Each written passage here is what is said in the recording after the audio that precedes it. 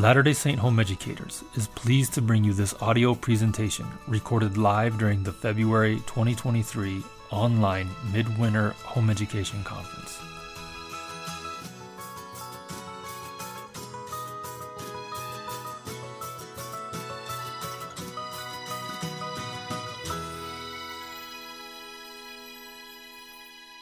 Great. Thank you so much, Jen. I'm so glad to be here. I'm really grateful for all of you for showing up and spending an hour with me today. I'm thankful for all the people who have planned this and put so much time into it. It's a big sacrifice, and we're grateful that you put this together.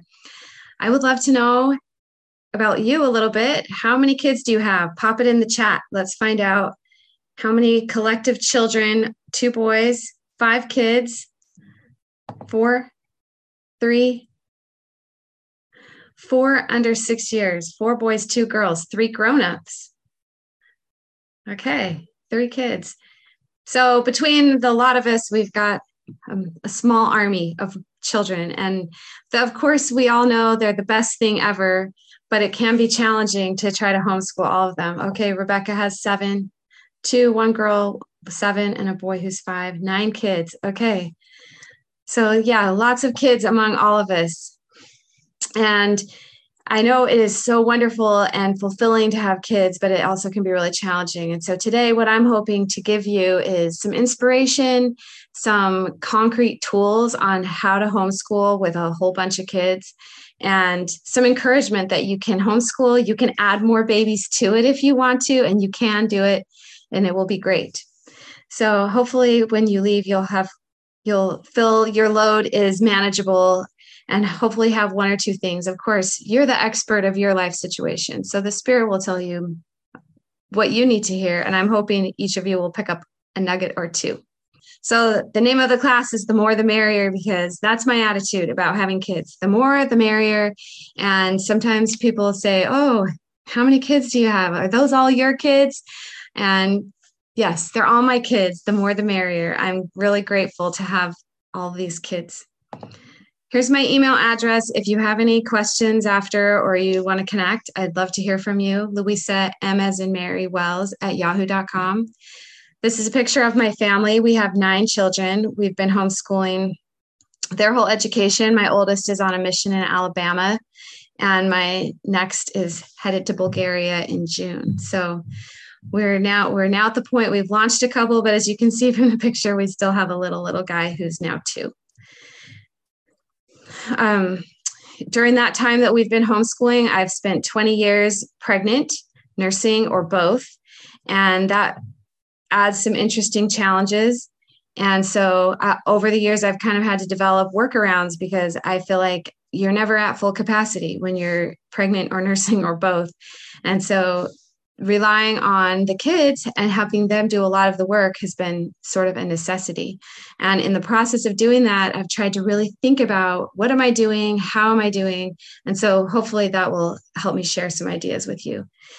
Essentially, what I've realized is that homeschooling a large family is kind of its own homeschooling style. You know, we hear about classical education, we hear about Charlotte Mason education, and when you're homeschooling a lot of kids, you kind of have to draw from a lot of places, but some of the elements of all of those things don't really fit because you have this large spread of age ranges, or even if it's only 2 children that are very diverse from each other, you have to really kind of think about it in its own special way. But it can be done. This is a picture of Eliza R. Snow, painted by Glenn Hopkinson. You may know that Eliza R. Snow was the second wife, Mary Fielding Smith. I don't know why I said Eliza R. Snow. Mary Fielding Smith is who the picture is and who I'd like to talk about. Mary Fielding Smith is the second wife of Hiram Smith. You may know that his first wife, Jerusha, died, leaving him with 6 children. And so he proposed to Mary Fielding, and they got married, and they ended up having 2 children. One was Joseph F. Smith, who later went on to become the prophet and president of the church, and the second was named Martha. And then, of course, Hiram Smith was martyred when they were in Nauvoo, and that left Mary Fielding Smith taking care of the 6 older children and the 2 that she had given birth to cross the plains by herself. And in addition to those, when she crossed the plains, she also added to her family some elderly people. And I don't really know the details, only that there were some elderly in her wagon with her, or pulling on her handcart. And so when she went to join the company, Captain Lot, who was the captain of 10 who would be over her, told her she should stay behind because she really couldn't make the journey. It would be too difficult. And she told him, I will do it, and I will beat you to the valley, and I won't ask you for any help. And she did. She went the whole way, and she did, in fact, beat him to the valley by a whole 24 hours, if I understand it right. And as they would walk, each day, she and her family would get up earlier than all the other wagons, and they would start out early, and then they would go slow, their slow pace they could go.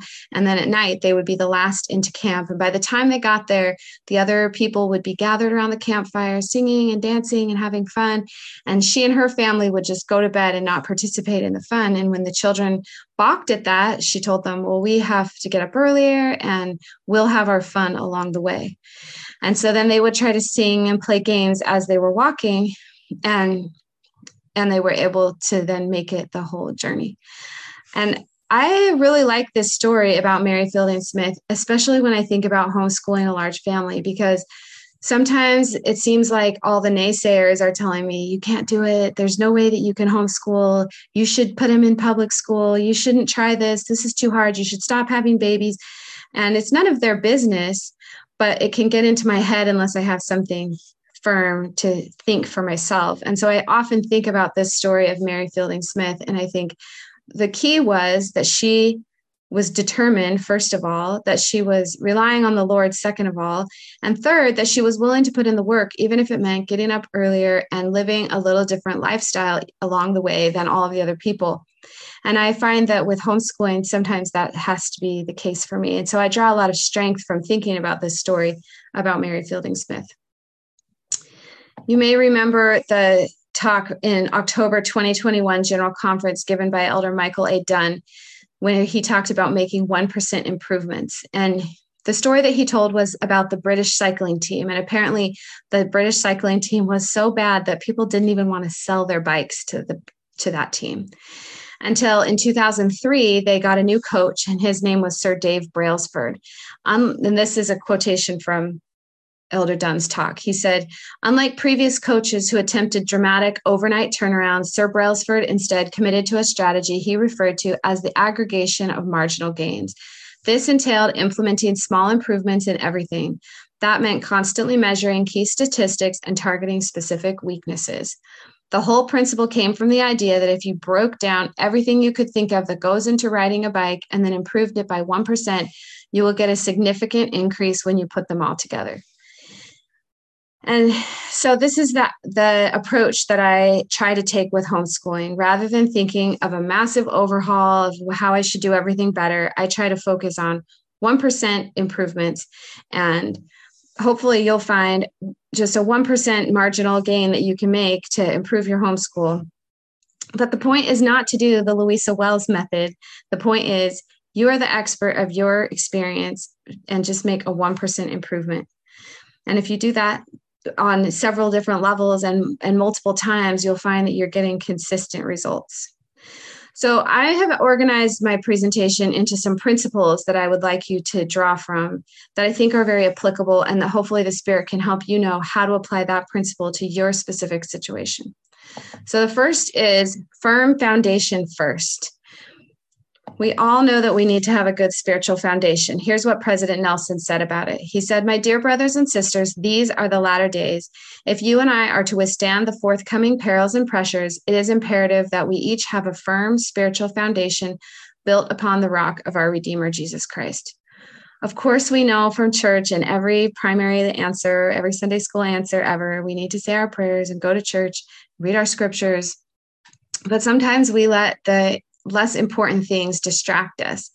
And when we think about it, we know we want our kids to have a great spiritual foundation. In fact, I would say that's my most important thing. If my children graduate from my homeschool with no practical education, but they have a strong testimony, I would prefer that to having the alternative where they have a great education and no spiritual foundation.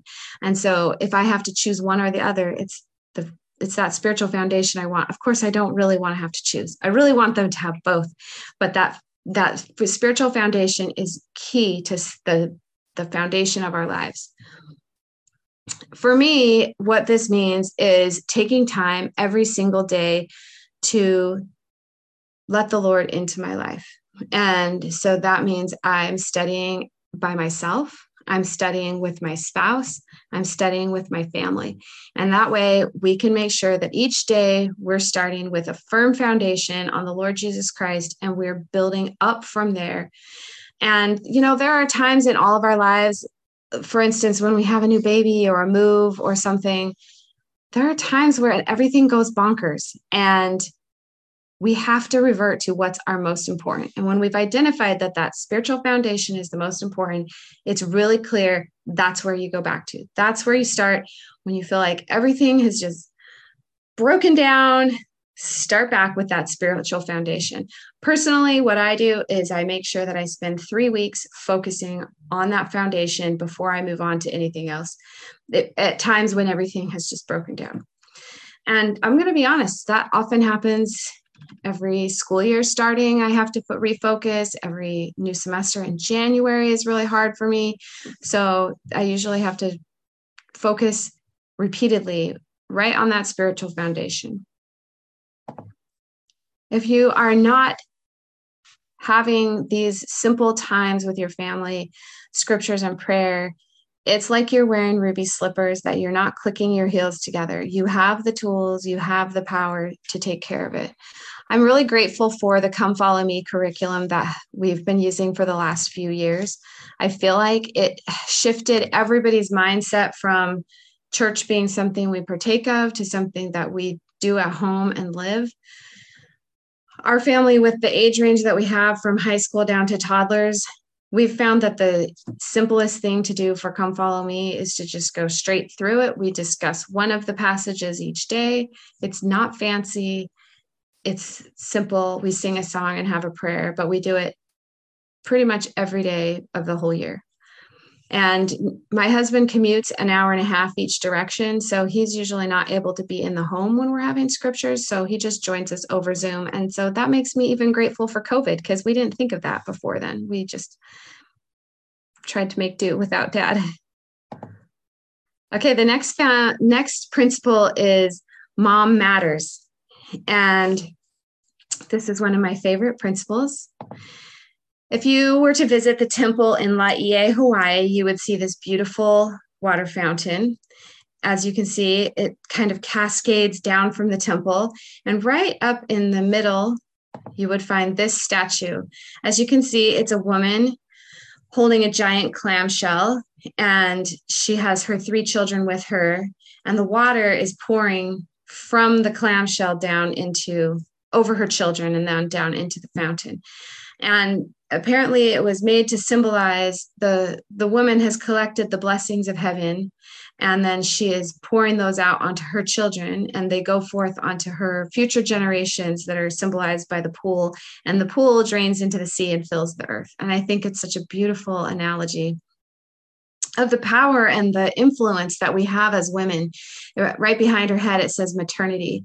And as women, we have an influence over our children that transcends time and goes forth to generations. But if you look closely at her focus is right on that clamshell. She is working hard to hold that puppy up and dump the blessings onto her children. And the clamshell can get heavy.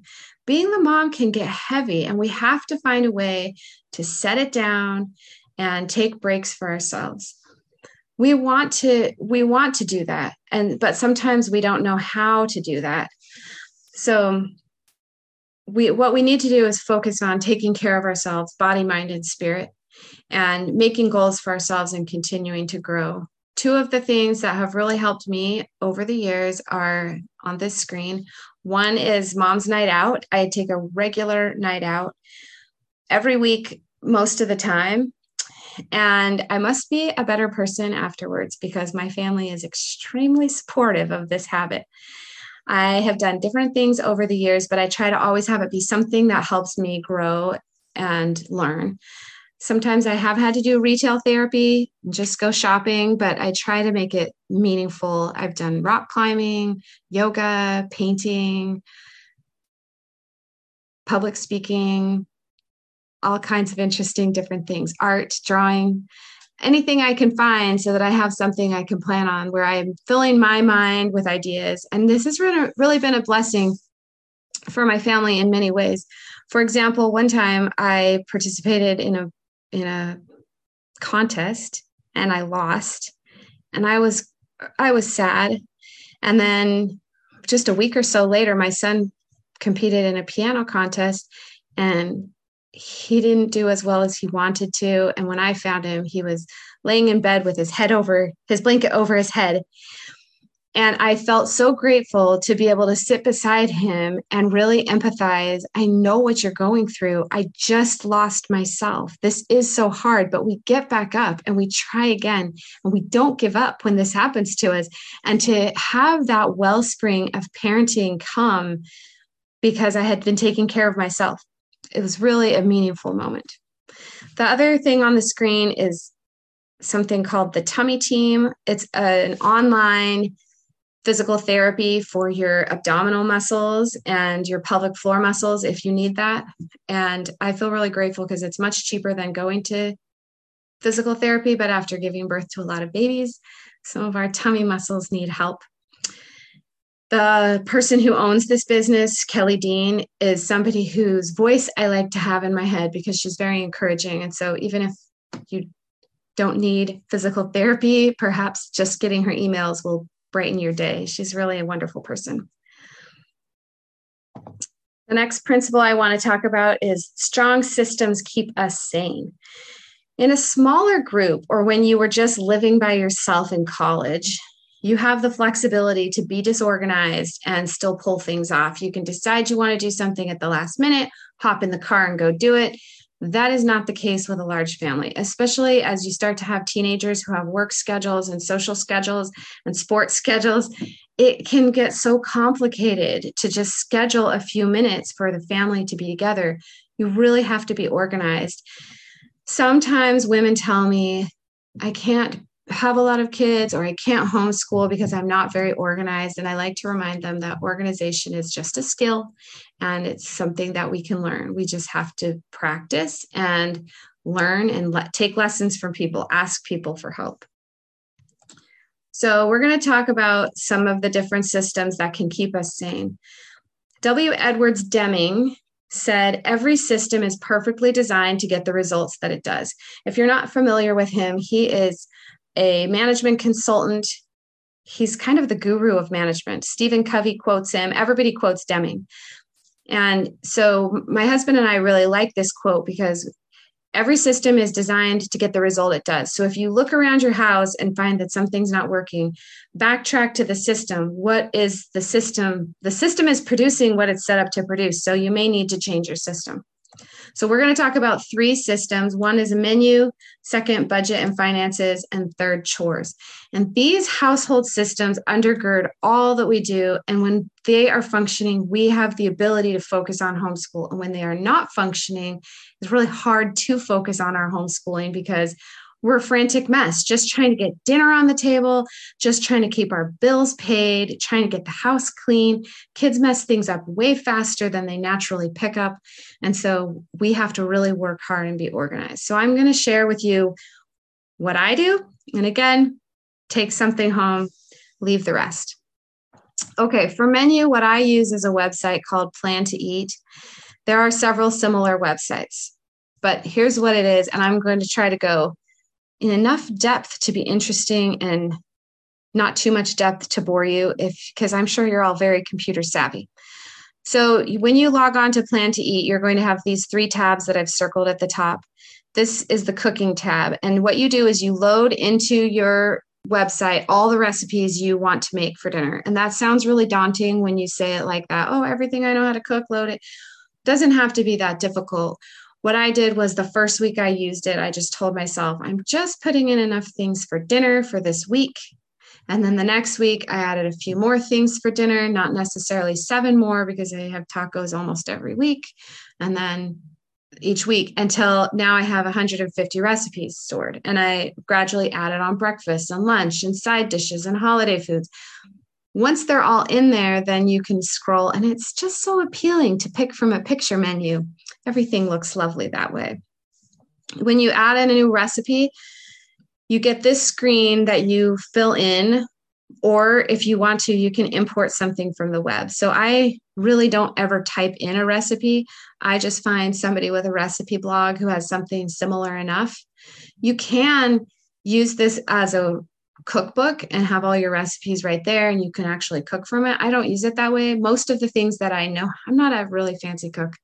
Most of the things that I cook, I pretty much know how to cook without a recipe, or I have them in a recipe book already. So rather than using this as my cooking source, I just use it as my menu source. But you could use it to cook if you wanted to. And then if you wanted to let your college kids log on, all your family recipes would be right there. So you can import it from the web, and you can get, that way you can get the pictures that they already have and all the information they have. In all the recipes I've ever put in, this one I've circled is the only time I've ever had to take a picture and upload it. So I've just been able to find everything on there. And even a picture of leftovers I was able to find. So then even scheduling leftovers looks so beautiful. The next tab is the planning tab, and you get this blank calendar. And as you can see on the left-hand side, you have all of your recipes available to you right here. And then you just simply drag and drop them over onto the calendar. And once you've dragged and dropped them, it shows your menu everything that you want to have. Now, when you're uploading the recipes into the cooking section, you can also include what items you're going to need from the grocery store. And then when you go onto the shopping tab, those will show up for you just as you put them in. What I personally do is, instead of putting in every single ingredient, I only put the ones that I really want to know about when I'm at the grocery store. For instance, I'm not going to put salt on any recipes, even though every recipe needs salt, because I don't really want to be reminded about that every time I go shopping. And then you can sync this recipe view, this shopping list view, you can sync it with your phone. So when you're at the store, you just click and it will disappear. And by the time you get done shopping, it'll all be vanished. And as you can see, it's already organized by category of the store. So it's quite handy to be able to do your shopping that way. I think that's all I wanted to say about Plan to Eat. If you want to use this code that's at the bottom, you can receive a 20% discount. I think that the price is like $40 a year. If you get it on Black Friday, I think it's $20 a year. But if you want to use this code, you get a 20% discount. So I'll give you a second if you need to write that down. It looks like we have something in the chat. Oh, thank you. Thanks, Jen, for copying and putting that up there. Okay, so the code is in the chat now. Okay, the second system I wanted to talk about is budgeting. And for budgeting, I use YNAB, youneedabudget.com.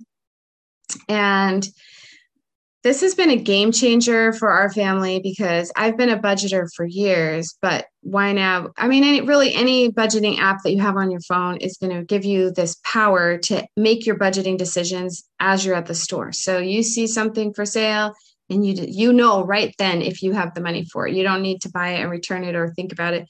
You have all the information, and it will sync immediately with your spouse. It's because we have had it happen where we both bought something at the same moment using the same dollar. And so that can be a pickle.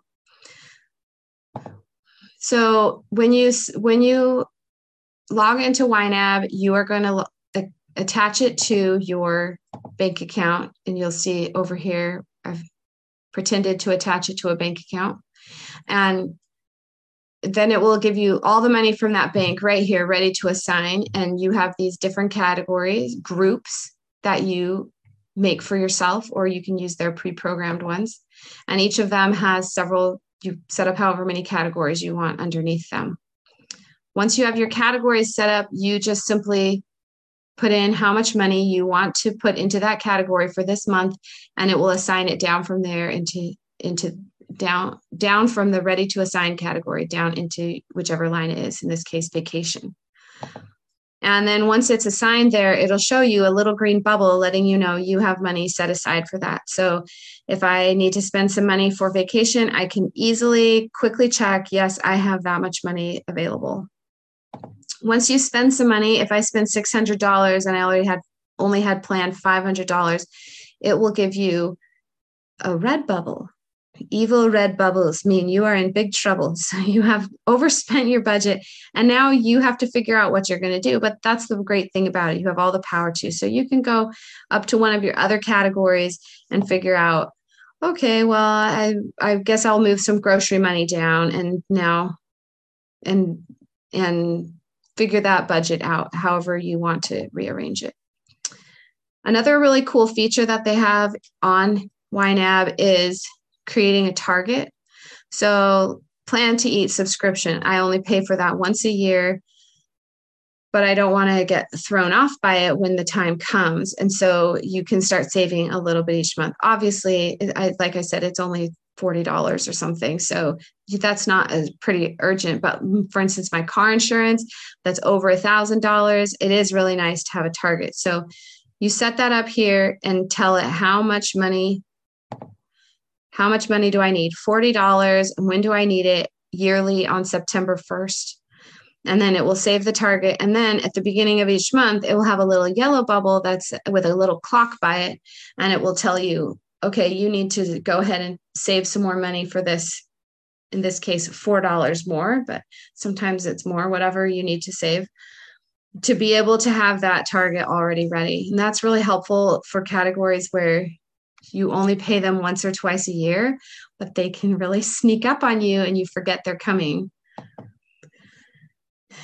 So then once you've done that, once you've put some money in the target, it'll turn green, but it will keep the clock by it. And so I like that because then I don't accidentally think to myself, oh, I overspent my grocery bill. I'll just take my plan to eat money. No, you can't do that because it's got a little clock by it.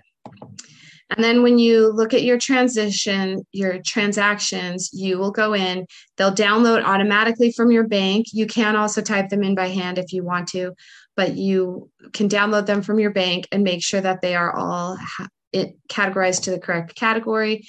And they'll get a little green C right here when they've been checked, and then you can reconcile that with your bank.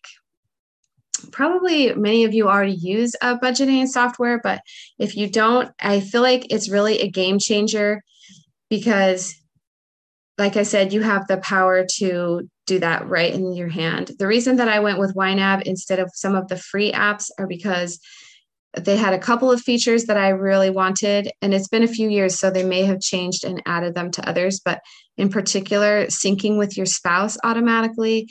And then the second feature was that you can type into it. For instance, if I go to Target, I can type in right on my phone and split it up between categories right there from my phone, because sometimes those stores like Target and Walmart, you might buy something in 7 different categories at the same shopping trip, and the information is only on that receipt. And by the time I get home, that receipt's gone. So I like to be able to do that right in my car. If you would like a free month of membership, I got you a discount code for that as well. And Jen, if I could ask you to pop that in the chat as well, that'd be great. Okay, the next system that I want to talk about is chores. I think chores are so important. I didn't quite get it. I didn't quite get it yet. Oh, sorry. Did I go too fast? Okay, yeah. Sorry. Okay. Okay, while you're putting it up there, I'll start telling you about chores. I mean, chores are so important. That's good. Okay, thanks. But they are so annoying, and enforcing chores is one of my personal least favorite things to do. But here are some keys, some principles for you. The most important thing is consistency. Whatever you enforce consistently will get done. Whatever you do not enforce consistently will not get done.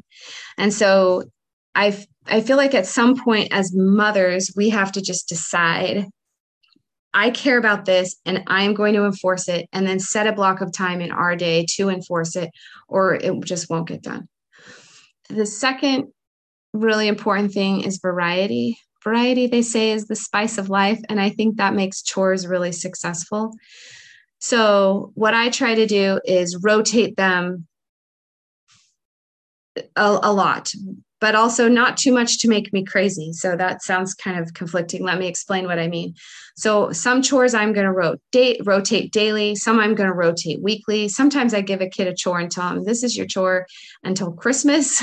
This is your chore until I'm tired of you doing it, until you've showed me that you've mastered taking the trash out.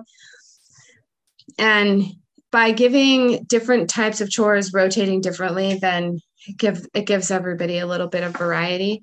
There are some chores that nobody wants to do at all. And so I try to rotate those on an every other day basis. I'll assign 2 kids to the chore, and then one does it on the odd days and one does it on the even days. For instance, dishes, taking out the trash, sometimes emptying the dishwasher. That's one I've done like that. And you don't have to make a fancy job wheel or have a fancy system, but you do have to have it written somehow so that your husband can also know who has which job, so that he can also help enforce things. One way that I sometimes have come up with job systems is in a moment of knowing what needs to be done, then I just divide up, here's what needs to be done right now. And this is my current best strategy on how to divide it up. For instance, the whole house is a mess. Thomas, you've got the living room. Harold, you've got the dining room. Sophia, you've got the schoolroom. And then as I'm going, I write it down, and that's our new chore system, because I figure that in that moment, my subconscious will pick the best person for the job, and then I'll just keep having them do it. I don't like to give people a job that they can't do without help, because then that's really my chore.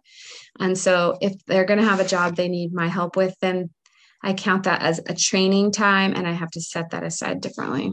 And to be honest, the more kids I have, the less time I have to spend on training. So I don't really spend as much time on that as I did when they were little, when my oldest kids were little. Hopefully they'll all live through it. One book that was really helpful to me about it's not about chores, but it was really helpful to my chore system. It's called How to Get Your Child to Practice Without Resorting to Violence. It's written by Cynthia Richards. And obviously it's focusing on music lessons and how to get them to practice their musical instruments. However, one thing was super helpful that came out of that book. She said, whatever works isn't going to work for forever. So you're going to have to change it up. And she gave a whole bunch of ideas of how to change up their practicing. But for me, it was sort of an aha moment to say, it's not supposed to work all the time. It's not supposed to keep working. What is working isn't going to work for very long. And sometimes I think it'll only work for 6 weeks. And then it'll start to feel clunky, and I'll think, oh, something needs to change. And one thing changes, and then that dominoes everything changing. And then you'll just finally get in the swing of things. And 8 weeks later, you've got to change again. And I used to feel really anxious and frustrated about that until I read this book and thought, oh, that's just a normal part of humanity. It's normal. It's fine. And I don't get myself all worked up about that now. What is important to me is that my children have a clean enough house most of the time. That's my standard of what I'm shooting for. Clean enough most of the time.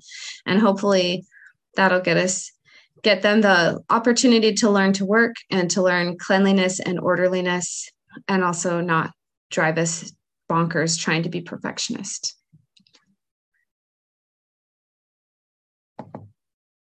All right. The next topic that I wanted to talk about is academic achievement.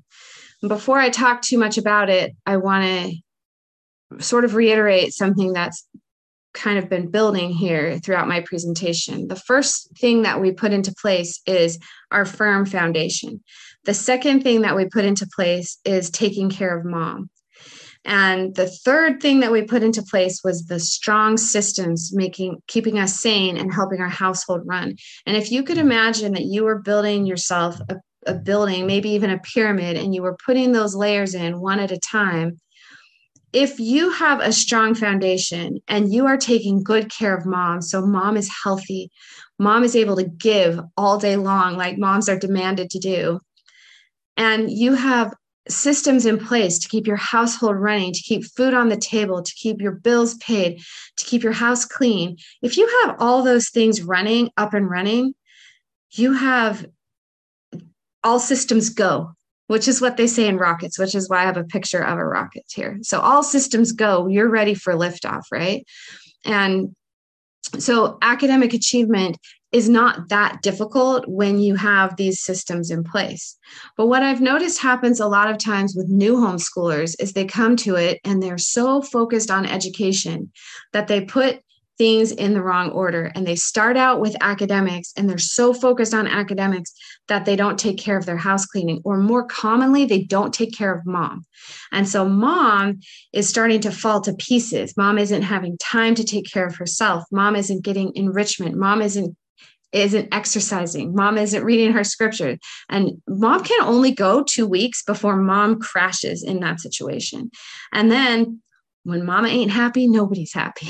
And so then the whole family gradually disintegrates. And so I have seen families who pull their kids out of school in August, start off so excited, buy fancy school books, implement curriculum, and then come Christmas, they put their kids back in school because their house was established in the wrong order. And they were so focused on the top of the building that they didn't get the foundation right. And it takes a lot of patience and self-control when you're ready to start school and you think school needs to start on August 15th because that's what day our local public school is going to start. I've got to be ready. That's when we've got to start. It takes patience and discipline to tell yourself, no, I'm not ready. I don't have my spiritual foundation. I don't have mom getting taken care of. I am not ready to give to my children the education they need. And then to delay the start of school a couple of weeks while you get yourself in order. It takes great discipline to do that. But I promise you that if you will have the discipline to put those other things in order, your academic efforts will go farther and will last longer because you will have a strong building beneath them. And then those academic achievements will be the beautiful part, the stained glass at the top of the building, and they will work great. And you will be very satisfied with them. And your house will be clean enough most of the time. And mom will be feeling really good. And you'll have a good spiritual foundation in your home. So now you go to attack your academic achievement. I want to spend just a couple minutes with some ideas about these main subjects. What I suggest that you do with school is designate your core academic subjects and decide as a family between you and your husband, what is our core academic, what subjects are going to be included in our core academics. And then start with those and make sure that those are your focus. And they might be different for everybody, especially depending on what you and your husband have to offer as far as your personal background goes. And I want to encourage you and invite you to take whatever is your strength and put that right in the core of your academics, because otherwise you're wasting an opportunity. You're wasting the gifts that God has already given you and the interests that you have and the passions that you have, and not sharing them with your children. And so go ahead and put those right into your core academics. Our family has decided that core academics are going to include math, English, science, history, music, and art. And for a little background on that, I come from a family that's musical, and my mom was an art major. So to me, those two subjects are core academics, and I'm not letting them go by the wayside.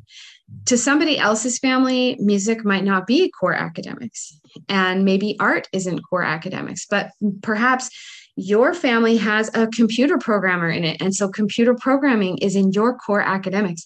It doesn't really matter as much as you having what you decide is your core academics. But then once you decide what's your core academics, make sure that your children are consistent in achieving those things.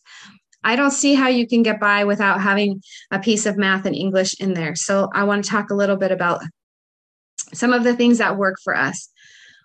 In one of the classes this morning, and I apologize, I can't remember, I think it might have been Jen's class, that she mentioned pick 6 things that you can do in a day.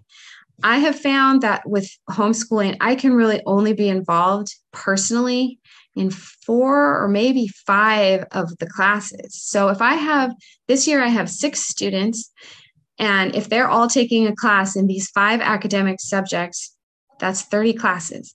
I can't personally be involved in all 30 classes. So I have to pick at the beginning of the year which ones I am going to be involved in. Math I have found to be one that I can delegate because so many curricula offer DVD instruction now at all levels. So I teach math up through 2nd grade, because 3rd grade is where they're able to start getting online instruction. And then from that point on, I only grade their tests. One piece of advice for you about math: if you're going to use an online instructor of any kind, make sure that you personally grade the tests, because that's how you'll notice if your student is struggling before they get into deep of a problem to be satisfied. I have made the mistake of putting someone on an all computer instruction program, and then at the end of the year realizing they did not know what they were doing, and they really needed help a lot earlier. And I've had to have multiple children redo entire math books because of that. But when I started just grading just the tests, it's not too much grading for me to stay on top of, and I can tell if they are doing well. So I write down their test grades. Even starting in the 3rd grade, I write down their test grade and make sure that they're staying on top of their math. English is actually so many subjects rolled up into one. We were just talking as the class started about IEW writing. I have found that it is often difficult to do all of the parts of English on the same year. And so a lot of times what I'll choose to do is I will choose to do a strong writing curriculum and let my classic instruction or my grammar instruction be lesser for the year, and kind of try to rotate and make sure that each student is getting a balance of those over time. But if I try to implement all the parts of English and math and science and history and music and art, I'm going to go bonkers. So like I said, 4 or 5 things is really all I can be personally involved in. What I like to be personally involved in is science and history, because I feel like it's something where our family can do it all together. It can bring us together. Our field trips can be together, and our discussions can be together. Right now, what I do is high school science for everybody, and they get what they get out of it, and high school history for everybody, and they get what they get out of it.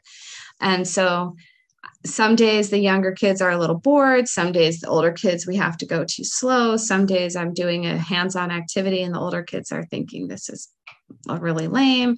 But I try to just make sure that it balances so that we're trying to hit everybody's age level on some of the days, rather than trying to have a separate curriculum for every age level. Does that make sense? So we're going to do hands-on activities some of the time. We're going to do field trips some of the time, but we're going to use those subjects to bring ourselves together. And also, I think those 2 subjects enable me to give my worldview to my children, which is important to me. Like I said, you are the expert in your experience. So if science and history are not the things that you want to spend the time with your kids, then do something else. What your children really want for school is you. They want your time. They want your attention. They want you looking into their eyes. They want you talking about ideas with them. They want you cheering when they learn something new. That's what they want. And so find the subjects where you can make the most of you and make the most of those in your home. All of our children are going to have holes in their education. All of our children are going to be missing something. All of our children are going to have incredible strengths. Heavenly Father gave your children to you because of what you had to offer them, because of who you are. And so to have confidence in that and take those parts of you and make sure you are distilling those to your children, because you are what they want. Emphasize the things that bring you energy and joy, and you will have joy in your homeschool.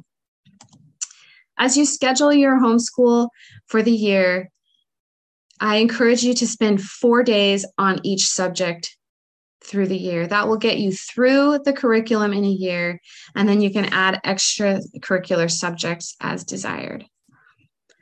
Sometimes people ask me if we have a schedule or a rhythm, and how I define those as a schedule is when things happen at a certain time, and a rhythm is when it happens in a certain order. I think successful schedules rest on rhythms. So we have to have a rhythm of things we do in the same order, which gradually takes on a timing. But then if we fall off our timing, we can drop back to our rhythm. One of the people I really admire about this is the famous swimmer, Michael Phelps. And every time he goes to swim a race, he does the same warm-up in the same order. It's like a 27-step process. And when he gets to his swim, he's already done so much of his process that's just easy. That's all he has left to do is swim his race. And the thing I learned from that is if we can have the same rhythm, then when we put it to a schedule, we can go back to that rhythm and we can be successful. We know it comes history, then math, whatever we need to do in the right order. That's been really helpful to us.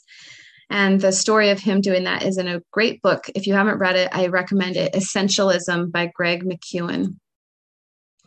Okay, it's my perspective that you need to keep records for every child every year.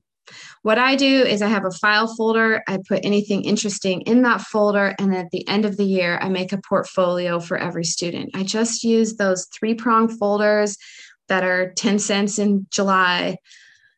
And I have each kid make their portfolio. Starting in 7th or 8th grade, I'm going to give grades on some subjects and include the grades in their folder.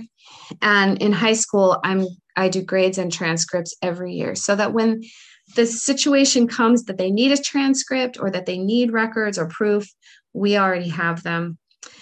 I have my younger students keep their records in a student planner that just has, 8 subjects down the side and the days of the week across the top. And it's just basically a checklist, but then they know this is what I have to get done every day. For my older students, I use Homeschool Planet, and I'm going to go through it really quickly. You log on and give each of your kids a little picture. You set up the days of your school year, what's going to be a break. This year, you can see for December, we took a couple of weeks off. We took Martin Luther King Day off, and I scheduled the entire week of President's Day off. I used to take the whole week totally off. Now what I do is I mark it off. And then when we get to it, I put it back on, but nothing's scheduled. So we can catch up or get ahead or recover, whatever we need to do on those holiday weeks. You'll get a blank calendar and you can add a class. You see right here, pick what class you want. It'll pop up here with a box and you're going to fill in all of these things so you write down what subject. You have drop-down menus of your students, so you can add however many students you want to each class. And you fill in when the class occurs. I usually make mine have no particular time, so it's not as much a schedule, but you could use it as a schedule if you wanted to. And then you can go through and assign your lessons in whatever creative pattern you want to. And you can track their grading. You can also track their hours. So if you have a subject like practicing the piano, you can just track their hours, how long they've spent on those subjects. And then it will put everything into this beautiful chart. And I mean, this exactly explains why you might feel bonkers homeschooling a bunch of kids, because that's a lot of things to keep track of.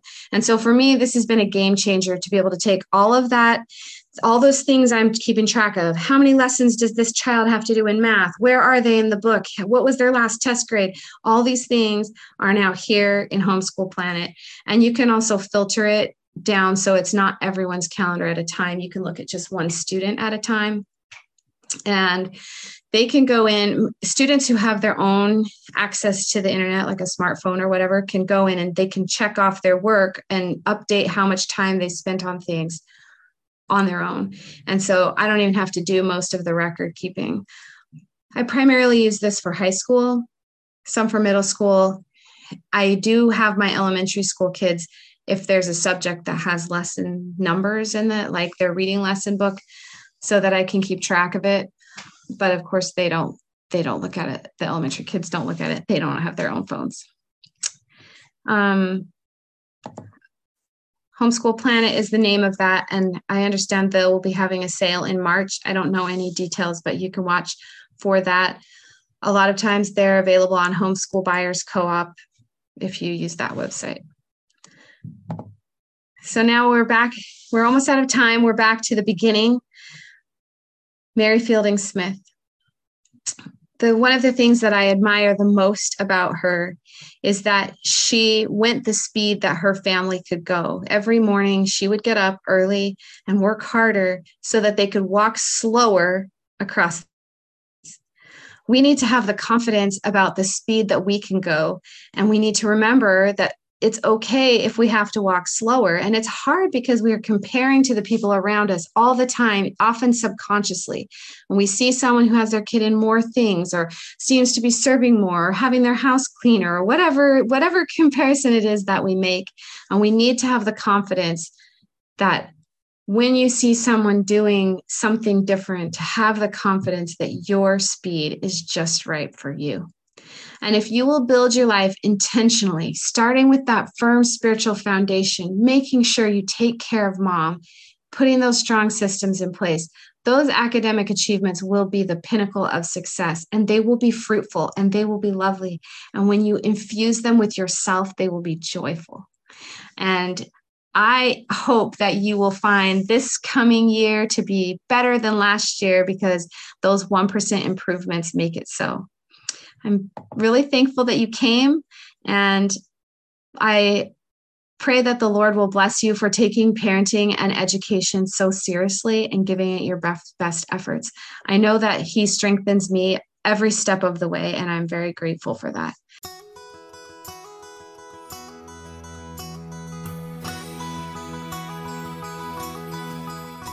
Latter-day Saint Home Educators is a nonprofit, all-volunteer organization dedicated to providing inspiration to homeschool families. We hope you enjoyed this recording. If you are interested in listening to more recordings or would like to participate in a future conference, please visit our website at ldshe.org.